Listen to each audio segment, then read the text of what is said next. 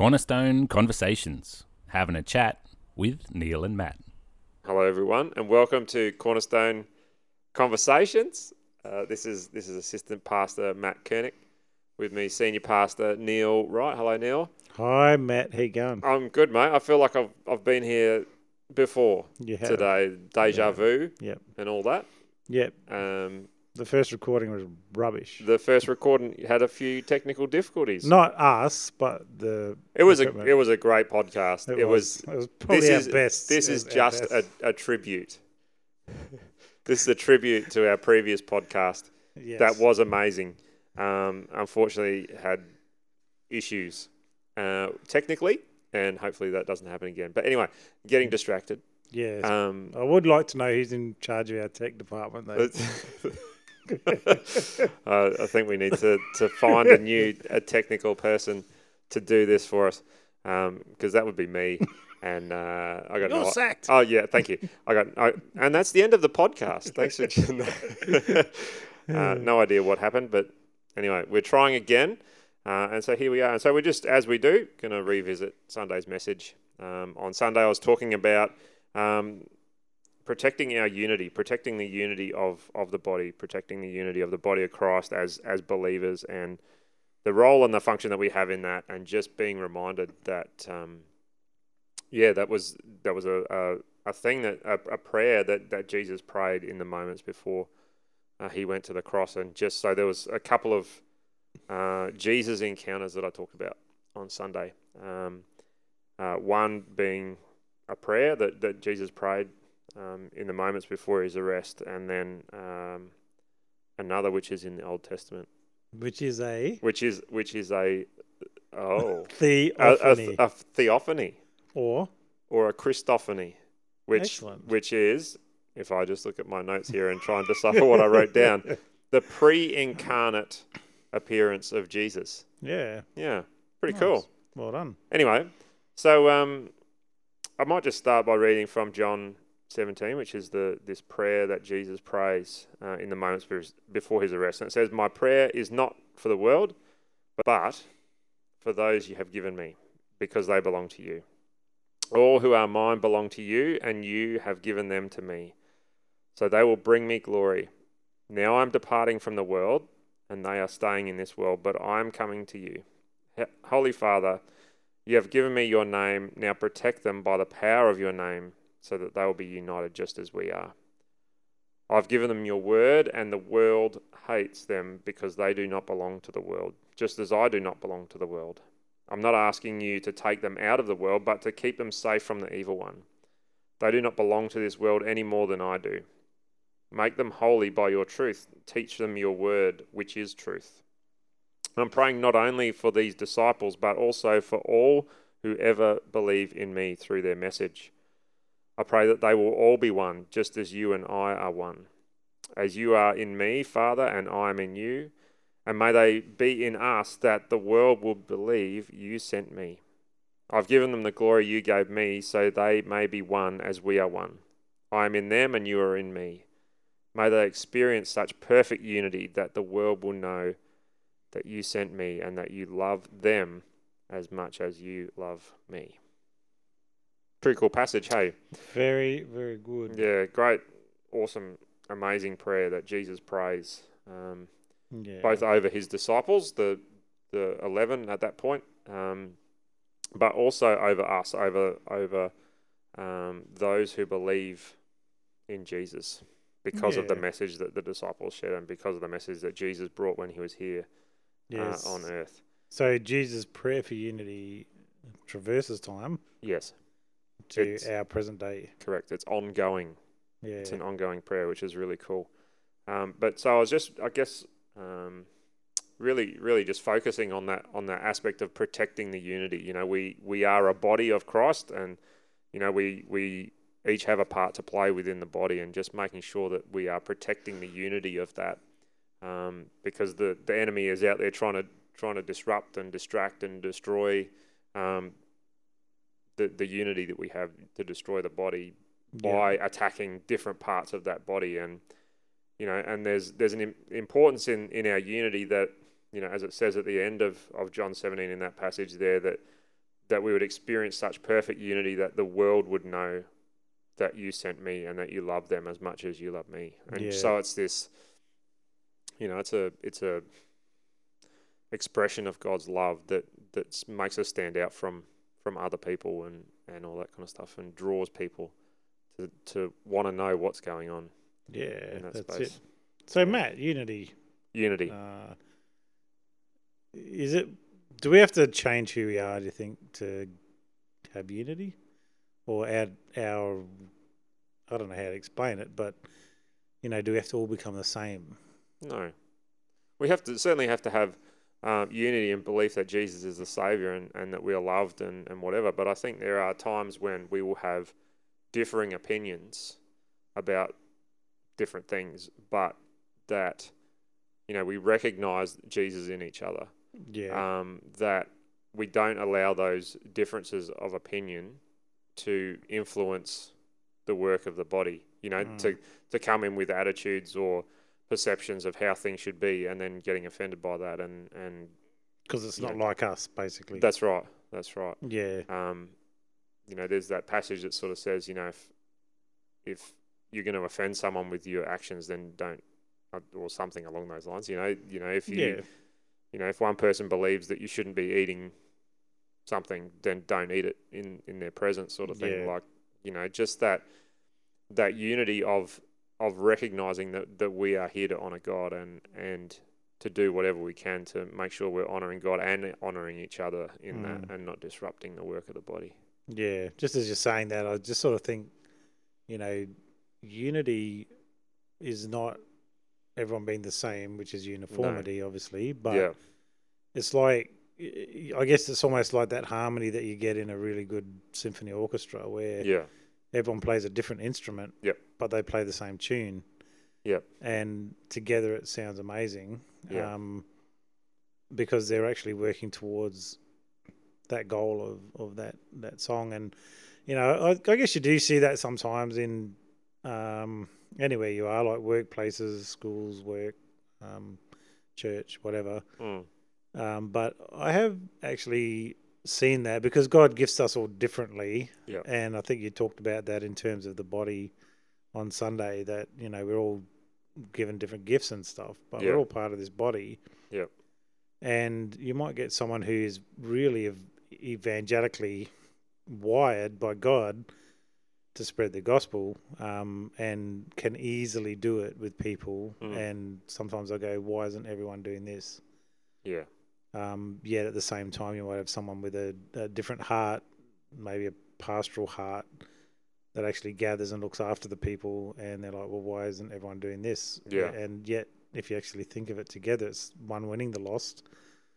And of course, we all grow. We all should walk in all those things, but then the other one, loving on them and growing them, maturing them. And, the whole point in the end is that anyone with any gift is meant to be helping to equip. That's right. We're all created differently. We've all got different gifts and abilities, and we are created and designed to use those gifts and abilities to glorify God and to build the body, to strengthen the body. And you're right, that unity comes. It's not uniformity. It's not everyone doing exactly the same thing. It's using the gifts and the abilities that we have to extend the kingdom, to work together, to be able to fill all of those different functions that we have. And I just love the fact that, thinking from a perspective of the worship team that I run, we've got, yes, everyone on team has got that musical gift or a singing gift, and uses that to worship and glorify God. But, I look at the backgrounds of the people that are involved in that. We've got lots of different backgrounds. I'm in IT, and we've got teachers, and we've got electricians and car mechanics and fuel refillers for airplanes, and and I just love it because it's all of these different people coming from all of these different backgrounds coming together with that common purpose. And it's different from say like a sporting club or whatever, where you've all got that desire to be great basketballers or rugby players or whatever sport you're dealing with, but and that's really the only thing pulls you together. Whereas, what we're doing here has greater and eternal implications. Yeah, so it's that eternal significance and also Yeah. the displaying God's glory, I guess. Yeah, like you said, So you're not there for yourself. Yeah. Yeah, absolutely. Oops. Yeah, so even though you do play, say, for a footy team, Yep. your ultimate goal is for you to win a grand final. You're not To make yourself look good. Yeah, I guess Yeah. so. And I guess that is different. And I think that it's that experience of unity that Jesus prayed for too. Not that we just dream about it, but when we get into that perfect unity, the world will know that God sent Jesus. Yeah. And that you love them as much as you love me. It's like, what a blessing like that unity brings. I think the Bible says it commands. Well, I know it says that where there's unity, God commands a blessing, and it's like that's powerful. Yeah. So if we want to live in God's blessing, we should work really, really hard to make sure we don't disrupt that unity of the Spirit. Yeah, that's exactly right. And so, there's a number of things that can impact that, and I guess some of what I was talking about on Sunday was making sure that we're praying about everything. Prayer is such an important part of what it is to be part of the body of Christ, and but also to be recognizing, when different parts of the body are under attack and all of that kind of thing. And particularly the moment with COVID and that we've actually got people in isolation and whatever that can't come and join together. And so, one, we need to be looking after each other so that in those moments when we can't be in this place, that we're still connected together. But at the same time, recognizing that, there are parts of the body that aren't actually actively able to do even physical things on a service or whatever it might be. And so to be stepping up and stepping into those places. And you're right, because it can cause disruption. Like it definitely has. Like think about the rules around vaccination. We've got people that can't perform in ministries because they're not vaccinated enough or whatever. And that can be something too that, people like they've got this reason they don't want to get vaccinated, and it's like, you can't do that work anymore. And that's actually hurtful as well. And it actually hurts the whole body. It does. Yeah. So that understanding and unity, we're here together. Hey, this time will pass. One day it'll be all over. And we can get back to more normal. But just really loving each other through that. That's right. But even with, I guess, the normal, there's still the distraction of the world there as well. True. You've got social media, you've got all the, the influencers and, trying to achieve the next thing or whatever it might be that can distract us away. And that's an important part of being connected into the body, being, in that body of unity and being in a small group and all that kind of stuff, and building a relationship with other people in the church so that you can hold each other accountable and you can recognize those moments when you're going down the wrong path. And, that thing of, was it turn around, the theme for that you've got on your heart at the moment, just to be in that space of recognizing when or in ourselves or even in others around us that we're heading in the wrong direction and stopping and physically actually turning around and heading back towards God and really investing in that. And I think that's because as it says there that the unity that we show proves to people that Jesus was sent by God and that we are loved, but also that everyone else around us is loved by God as well.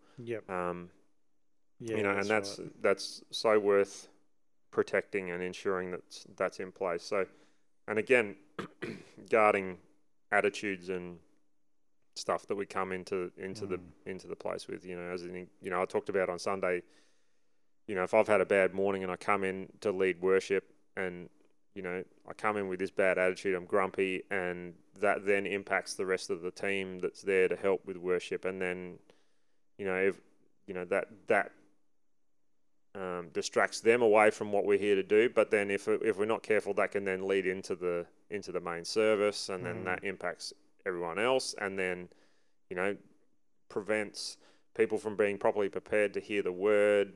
It has this ripple effect. It's not just You know, Yeah, that's sometimes, true. thankfully, because if we're on guard and we're guarding our hearts and we're guarding our thoughts, we can move into that space where, I'm walking into the building. I'm like, oh, hang on a minute.